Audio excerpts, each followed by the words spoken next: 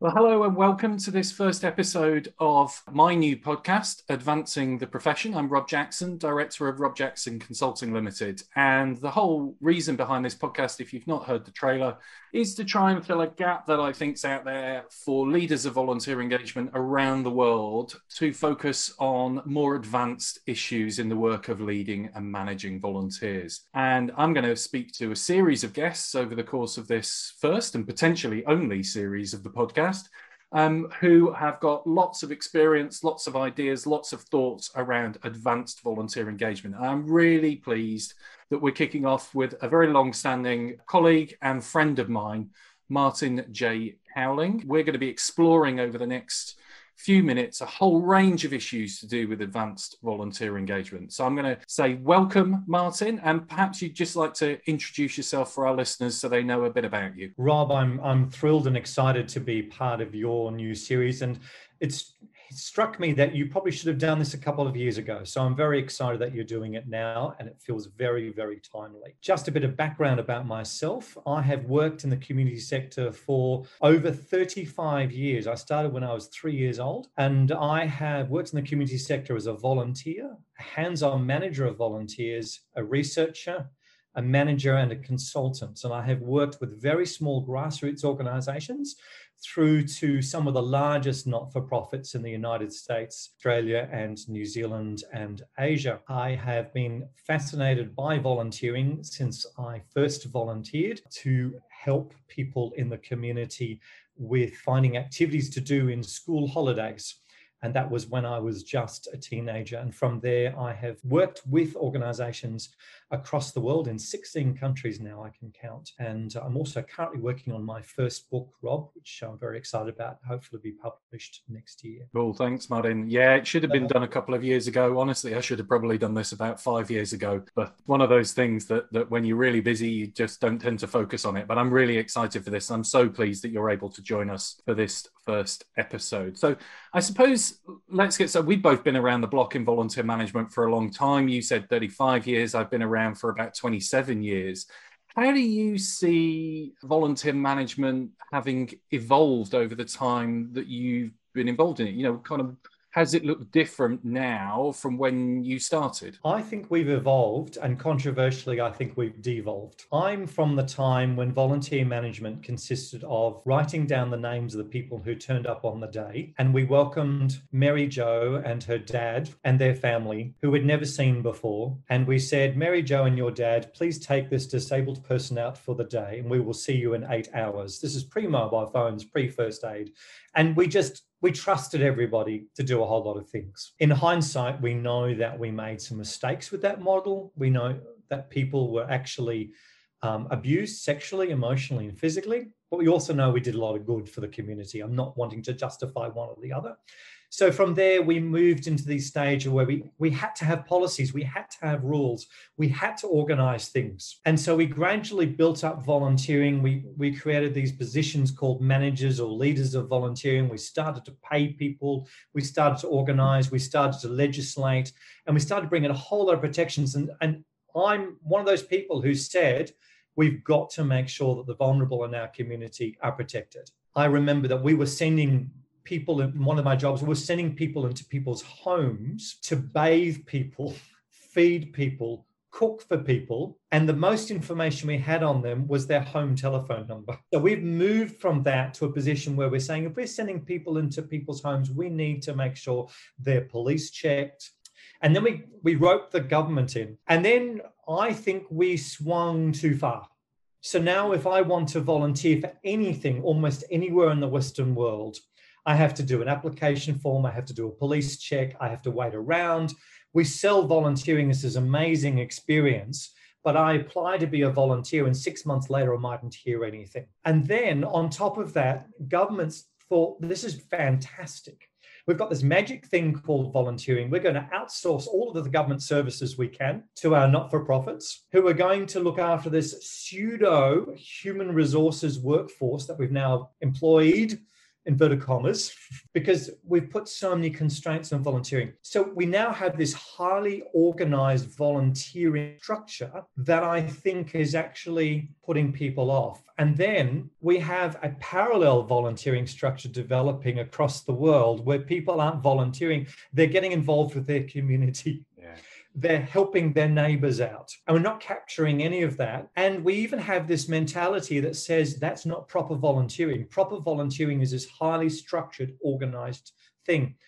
And I think that we're kind of missing out on that community spirit. And I'd like to see us swing the pendulum back so that we're protecting people, but we're actually encouraging people to be involved in as many ways as possible. And I think COVID has actually shown a lot of the cracks in our structures and systems. We saw the government hand a lot of services over to the not-for-profit sector across the Western world, from Germany to Australia to the US to the UK to Canada. And then we've cut.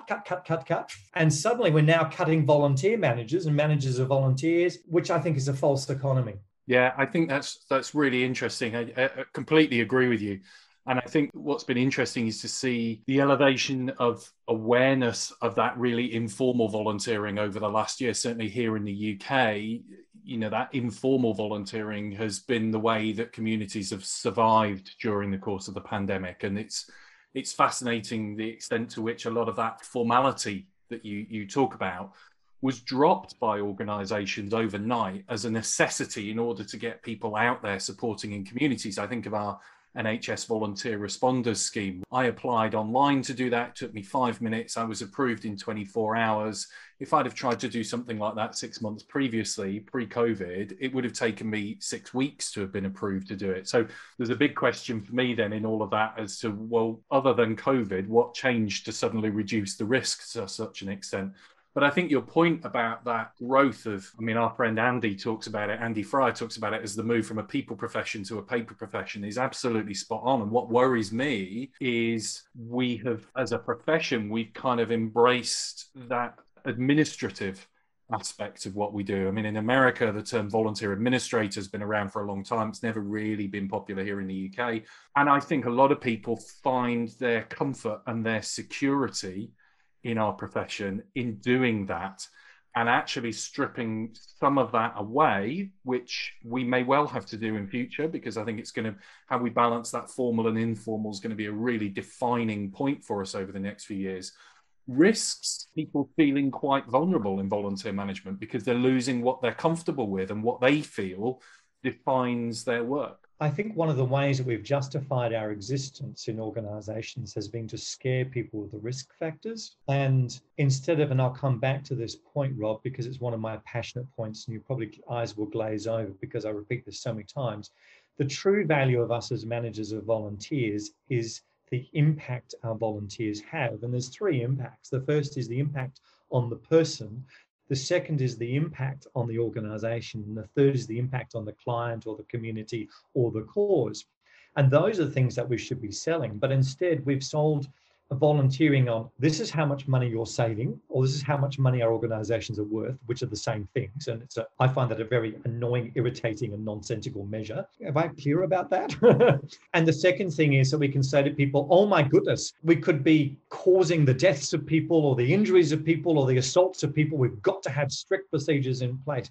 And it always fascinates me that if we go into a meeting and we say to people in our organizations, I want to run an end of year thank you event and make recognition of our volunteers this year and the impact they've made. And the organization says, well, look, we can probably spare £250. And can you get the volunteers to bring a plate of cookies? However, if I say I need £4,000 for a U-Butte advanced database, which will scan every volunteer in, somehow the organization says, here's £4,000. And we seem to be able to justify that. And I'm concerned that we need, as leaders of volunteers, and if we want to be advanced volunteer managers, we need to be selling our organization on the real impact of volunteering. Yeah, that's really interesting. And it segues beautifully into the kind of next point that I wanted to ask you about then, because if that's the evolution that we've gone through and the kind of contemporary context that we're in, what does an effective leader of volunteer engagement look like? What is advanced volunteer management? Is it simply how long we've spent in the field? Is it how we kick on from the move from people to paper? What is advanced? I want to be very careful, Rob, that I don't insult anybody. So, if a volunteer is a passionate bureaucrat, manager of volunteers is a passionate bureaucrat, that's fine. However, and I very conveniently have a 7-letter response, which spells advance. Brilliant. So please bear with me as I take it through. And this has always been my mantra, and it's been my mantra for 100 years. And the first is that an advanced manager of volunteers is somebody who's adventurous, who is prepared to step out of the norm and be able to do things differently and in new ways. And the ones that I've seen that have made the real impact are the ones that have been brave enough. And one of the things that concerns me is over the last few years, we've actually sucked the adventure out of the field. And we've sucked the adventure, so we've made it as nice and safe as possible. I was talking to a manager of volunteers a couple of years back in the US, and she said to me, I cannot get my organization at all to take an interest in managing volunteers. I'm sitting in the broom closet doing magic things to volunteers, and I'm ignored.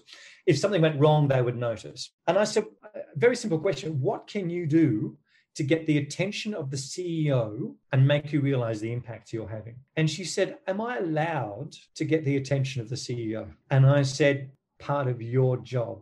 So what she did was she told me that every year, one of the volunteers would give her a check as a donation, and she would give that check to the fundraising department, and that would be the end of the story. She said, this time I put it into an envelope and put a note with it and sent it to the CEO and said, another example of our volunteer program. And she said, the CEO had me in his office for half an hour for the first time in 5 years. And she said, you gave me permission to be adventurous.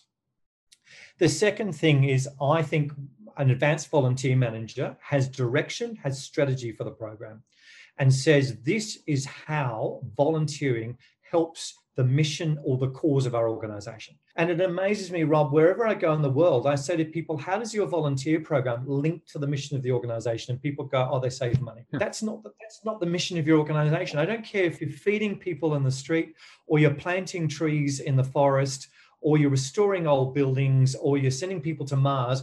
Whatever your mission is, your volunteers are working to get you to that cause. And so if you can't articulate to me how your volunteer program links to the mission, you're not an advanced volunteer manager. You're just measuring pieces of paper. I'm sorry to offend the people.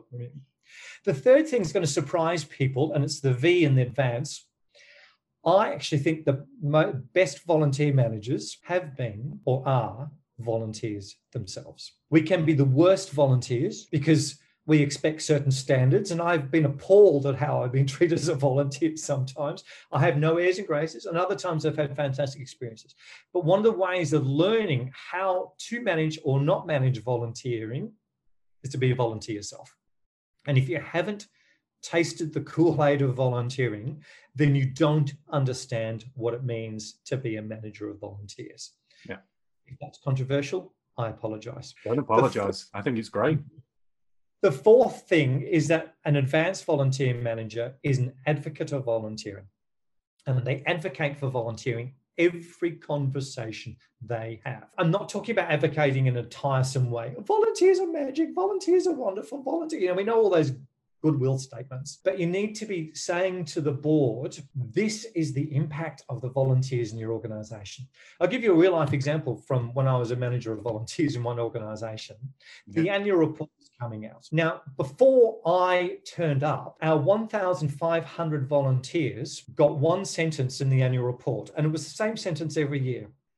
We would like to thank all the wonderful volunteers who give their time to the organisation. Now, there are different variations of that, but it was basically the same. So in this year, and this is how old it is, Rob, I walked down to the person who was organising the annual report's office, physically walked down, not an email, and I handed them a USB stick. Okay, that's how old it is. And I said, here's my page for the annual report. And they looked at me and said, you don't get a page. And I said, well, here's my content for it. So that year we got half a page. The following year we got a page. And the year after that, we got 2 pages with 4 photos. Brilliant. But that's an example of advocating. Likewise, I meet volunteer managers and say, what do you tell your CEO about the program? They said, oh, the CEO's never invited me to send a report up. I said, you send a report up. Include stories and talk about the impact, because most boards and most CEOs are not sitting in their offices going, I wonder how the volunteer program is going, until someone sends them a letter saying, I don't like your volunteer manager, or something grabs their attention. It is the job of the manager of volunteers to grab the attention of the board and the management team. And they have to find different ways of doing it. One of the most powerful ways is to get your volunteers to talk to board members. It's getting their stories up.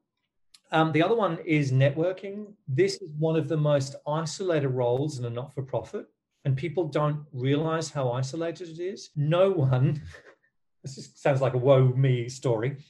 No one in a not-for-profit understands what the manager of volunteers really does. Yeah. They just think they're either doing babysitting or magic or a combination of the two. Occasionally you get somebody who gets it, but we need to be networking across our organizations all the time.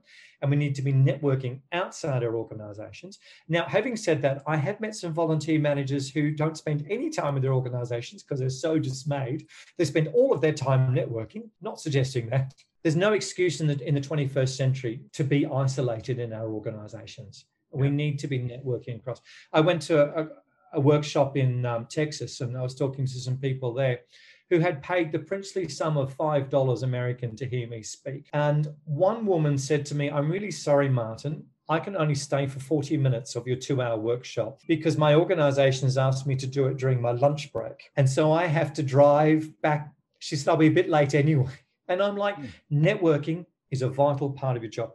Yeah. The other thing that we need to be good at, Rob, as an advanced volunteer manager, is cutting through. We need to be able to cut through the BS. We need to be able to cut through things, and we need to be able to find solutions to problems all the time.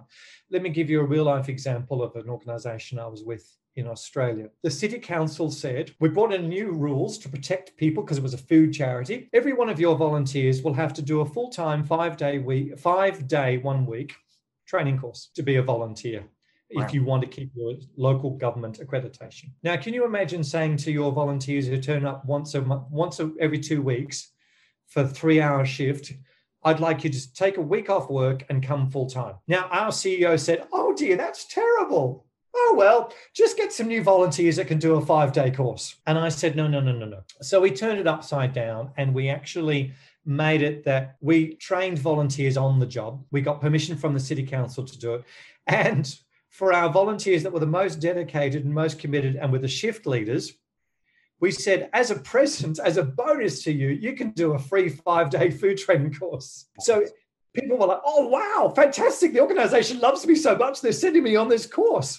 So instead of saying, and we actually got accredited by the city council. And when we got inspected, they said, if other food businesses in the city behave the way you did, we would be very relieved. So the 7th and final thing is that we need to be excited about the impact of volunteering. And if I haven't said it before, I'll say it again the rest of my life. There are 3 impacts of volunteering. The first is on the volunteer, the second is on the organization, and the third is on the community. Let me give you a real life example of the impact of a volunteer on the organization. Last year, when COVID hit my community, they called for volunteers to come and pack food parcels for people who were day laborers. So these are people who get turned up on the morning, they get employed on a building sites or hotel gardens or whatever. That all shut down during COVID. They have no money. Therefore, they have no food. So we were making food packages for them. And all I did was I turned up and I packed noodles. Exciting. Noodle. Anyway, I said to the person, where do you get your noodles from? And they said, oh, we get it from XYZ company. And I said, XYZ company. I know one of their senior managers. If I call XYZ company and see if I can get you a discount on the noodles, would that help you? So sure enough, I called XYZ company. They said, we'll be delighted to donate some noodles and give you the rest of the noodles at cost price. Cool. So I was just a 2-hour-a-week packing volunteer, and suddenly I saved this organization tens of thousands of pounds over the course of the COVID period.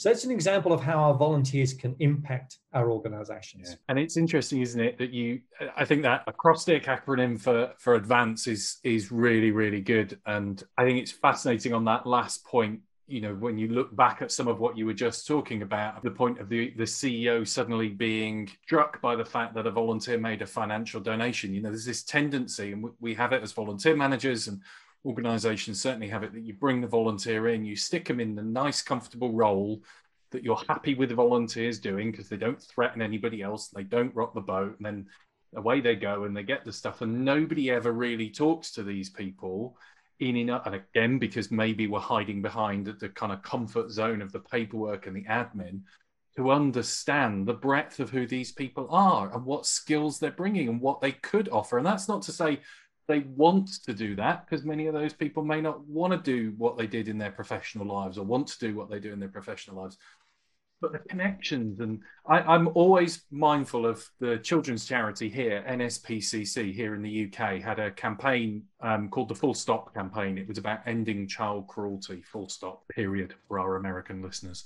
And one of the things that I found out subsequently was 2 of their biggest financial donations to that campaign, donations of well over £1 million, did not come through their major gift fundraising team. They came through some of their community fundraising volunteers, because a volunteer who was already active for NSPCC knew a neighbour who was clearly well off, and they said, would you give some money to the campaign? And they wrote them a cheque for over £1 million. I always kind of joke when I share that with groups that what we need to do is we need to find those volunteers in our community. But if we don't know our volunteers well enough, we're never going to find those people because we just don't know them. Yeah, really interesting, really interesting. What I really welcome your thoughts on, Martin, because I think, as I say, that kind of advance acrostics, absolutely spot on, is how do we get people in our profession to embrace those kinds of things? And that's not because people aren't looking. I think there are a lot of people, certainly when I posted a blog post earlier on this year about advanced volunteer management training, I probably got the biggest response I've had to one of my blog posts for a very, very long time. I think there's an appetite for this kind of learning. And it's not just because of COVID, but it's just not there. It isn't there. It isn't available. There's loads of volunteer management 101 courses online or workshops through local volunteer centres. But there's a long history of, CSV did the Institute for Advanced Volunteer Management, which you were involved in, starting in the 90s. Similar kind of events happened around the Points of Light conference. You and Andy organised for a number of years the Advanced Volunteer Management retreats in Australia and New Zealand. So, A, it would be interesting to get your reflection on those kinds of events. But B, I'd be really interested to know from you what you think kind of needs, where's the gap? What's not there? What do we need to do as a profession to make sure that we've got the support to move volunteer managers in the right direction when they want to and when they need to? I think one of the things that occurs, and there's some research I did in 2006 that has been replicated in recent research from Canada, is that about 40% of volunteer managers don't stay in the profession longer than 2 years. Right. So we kind of have in our minds that all the time we have people who are new, and most managers and volunteers have never managed volunteers before. They come into management of volunteers as a stepping stone to a real job, or because they thought it looked interesting, or because they think they can do it. And I think I joke all the time, this is one of the most diverse professions. I have met people who were janitors, printers, everything you can imagine before they became manager of volunteers. I've talked about this with you before. Very few people at school go, when I grow up, I want to be a manager of volunteers. And there's very few courses in the world that even mention volunteer management. So those people create a huge amount of demand. That 40% of people are like, I need training in how to recruit a volunteer. I need training in how to manage a volunteer. So volunteer centres are very attuned to providing that training. And most of the consultants in the field provide that basic training, how to recruit a volunteer, et cetera, et cetera. And it's valid training. I'm not wanting to knock that. The other issue we have is that most people working in the not-for-profit NGO, peak bodies, government sectors right across the world, from the UAE to UK to USA, don't stay long in those organizations either. So, and they've not come from volunteer management backgrounds either. So they come into their volunteer centers and they think, well, we just duplicate the training we've done every year. The people who last in the profession and the people who are probably meet my acoustic don't call for that volunteer training. They just get on with their jobs and they do what they can to network and to share ideas, but they don't actually demand it in the same way.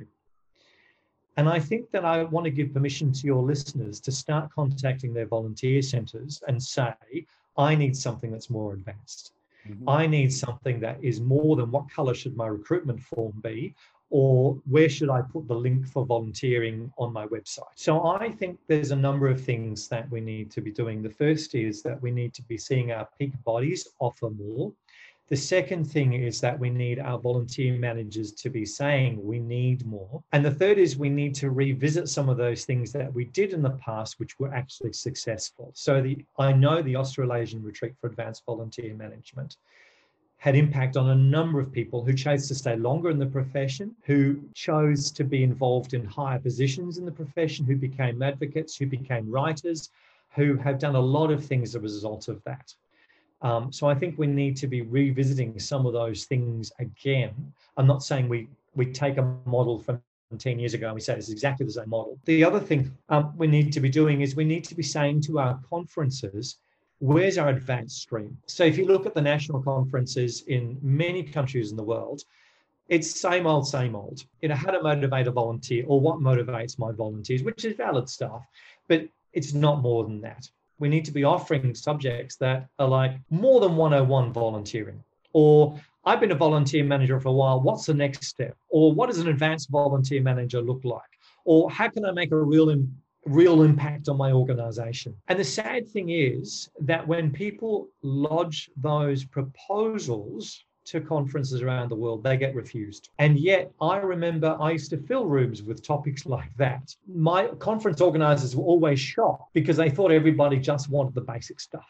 Yeah. But there's a real hunger out there for that advanced stuff. Yeah, I think there is. And I think that was evidenced, as I say, by the response that I got to my blog post earlier on this year, 2021, that I've never had so many people emailing back in response to a blog post saying, yeah, count me in, I'm interested, I want to be involved.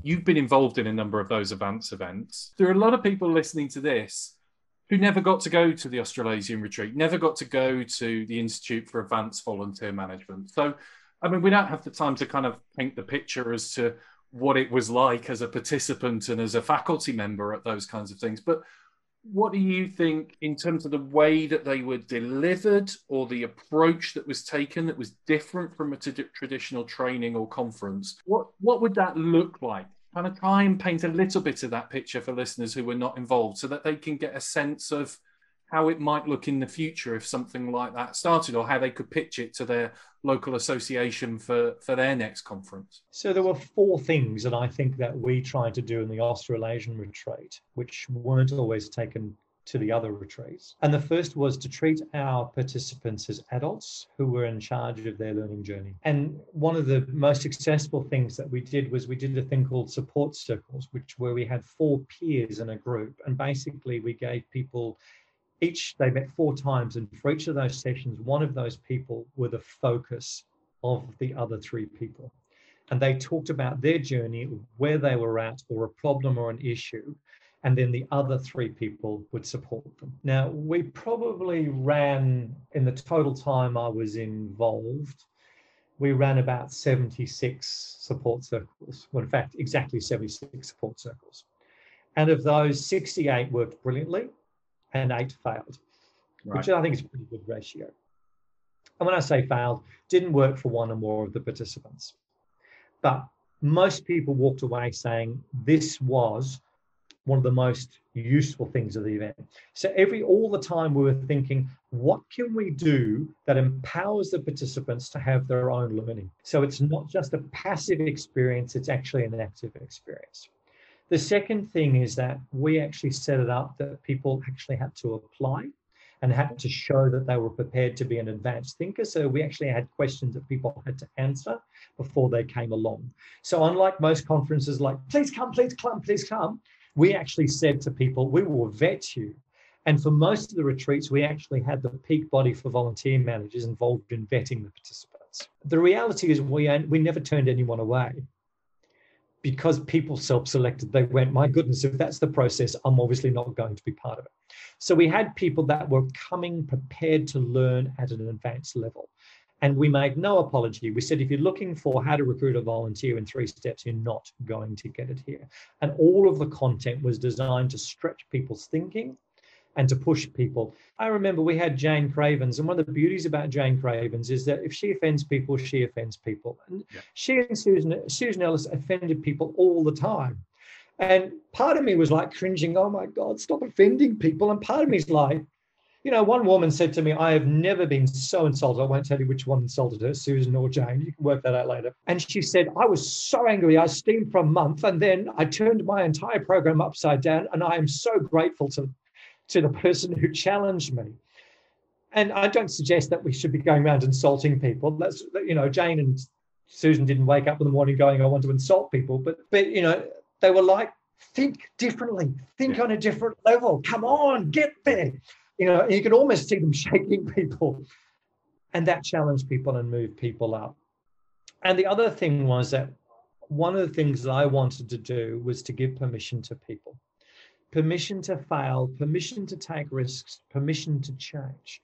So we had people who were clearly advanced thinking, but were trapped by the mentality they'd inherited in their organization. And so we're like, you've got to think outside these boxes. And that's one of the things that I continue to do that. One of the things I do at the moment is I mentor people in organizations around the world.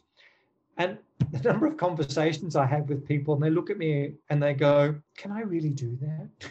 And I'm like, I give you permission, and you can tell your CEO to call me up if you want to double check. Tell them that one of the world's experts on volunteer management said you can do this. But sometimes people just need that permission to be an advanced manager of volunteers. And that's one of the things that we want to do with the events. I can honestly say, having been a part of one of your retreats, having been a part of the Institute for Advanced Volunteer Management over here in the UK and on the faculty in the States as well, when the Volunteer Centre in Battle Creek, Michigan, as it was, ran 2 of those events, they are very different. The structure of them is very different from a traditional conference, regardless of the model that they take. I would absolutely agree with you that onus on you as an individual to take responsibility for your learning is so, so important. They were transformative events in my career. I can absolutely point to, certain things that did that. And I think more are associations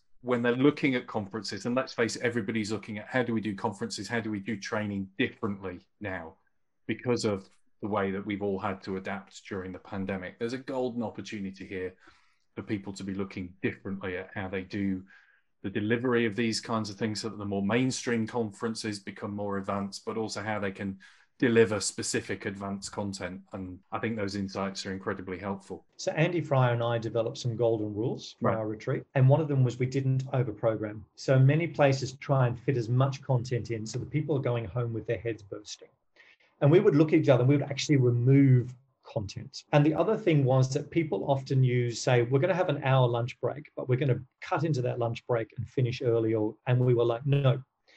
The lunch break stays 1 hour because people sitting around talking is actually powerful. So a half an hour morning tea break. And I'd have speakers say, oh, can I go? And I'm like, no, we're keeping those times. They're sacrosanct. Absolutely. And I see this again and again, people overprogram and then they cut the meal times and free times, and they're really important. And I think at those advanced retreats, that's even more vital because you're not doing a 45-minute workshop, which frankly, nobody can learn anything substantive in a 45-minute workshop. It's a much more in-depth experience. And to cut that cheats the participants and to not give people the time to reflect and get some headspace afterwards cheats the participants as well. And it, as you say, completely cuts across that idea of individuals taking responsibility for their own learning. I'm very mindful of time, so I don't want to take much longer, but I suppose the last question, the last bit of thinking I'd like you to share with us, Martin, is something that's a bit action oriented, because I'm always a big believer in my training that people learn something, but they go away and do something afterwards. And I know from when we've worked together, you kind of share that approach as well. If people listening to this podcast wanted to now take an action to take responsibility for doing more advanced learning in their career, what 2 or 3 things at most would you suggest that they do? Resources they check out, places they go, thinking they do, questions they ask? I'm going to answer that by using the acrostic I used before. And the first one is do something adventurous. Do something that is out of your normal comfort zone, and just write it down as you're listening now and go, I will do X, and then just do it.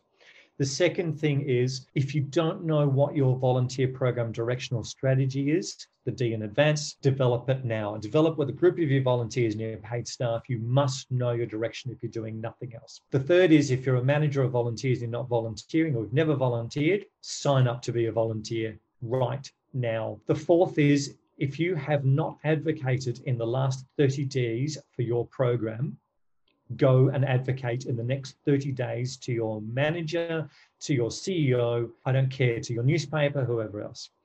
The fifth thing is, the N in advance, is go and network with someone in your organization to sell volunteering to them, and network to someone outside your organization. The next one is cut through something, cut some red tape out of your program. Look for somewhere that you can make it simpler and easier to volunteer while you're protecting your people.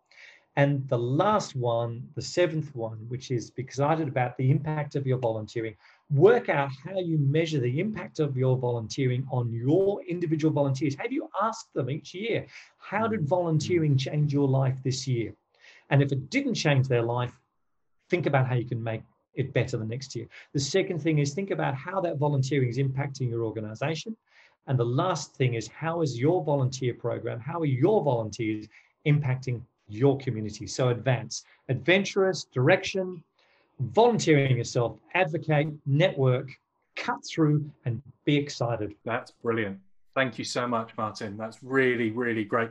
For any of the listeners who want to find out a bit more, or maybe get in touch with you, how do they do that? A couple of ways. The first is I'm on LinkedIn, Martin J. Cowling. The second way is, if you just contact Rob Jackson and say, I'd like to talk to that guy with the weird accent, I'm more than happy. And I have clients from the UAE, United Arab Emirates, through to Canada in multiple time zones. And I'm happy to work with people, mentor people, listen to people. I have conversations with people where I had one woman who spent 45 minutes of the hour we scheduled crying. So you're more than welcome to call me and cry. Brilliant. There's an invitation for everyone. Thank you so much, Martin. Really appreciate you sparing some of your time with us to kick off Advancing the Profession. Lots more episodes are going to follow with loads of other people, some of whom are individuals that Martin was referencing throughout his comments there, who have been on his advanced retreats, have developed as a consequence of that advanced learning. So it's great to see that legacy continuing. Thank you very much, Martin J. Cowling.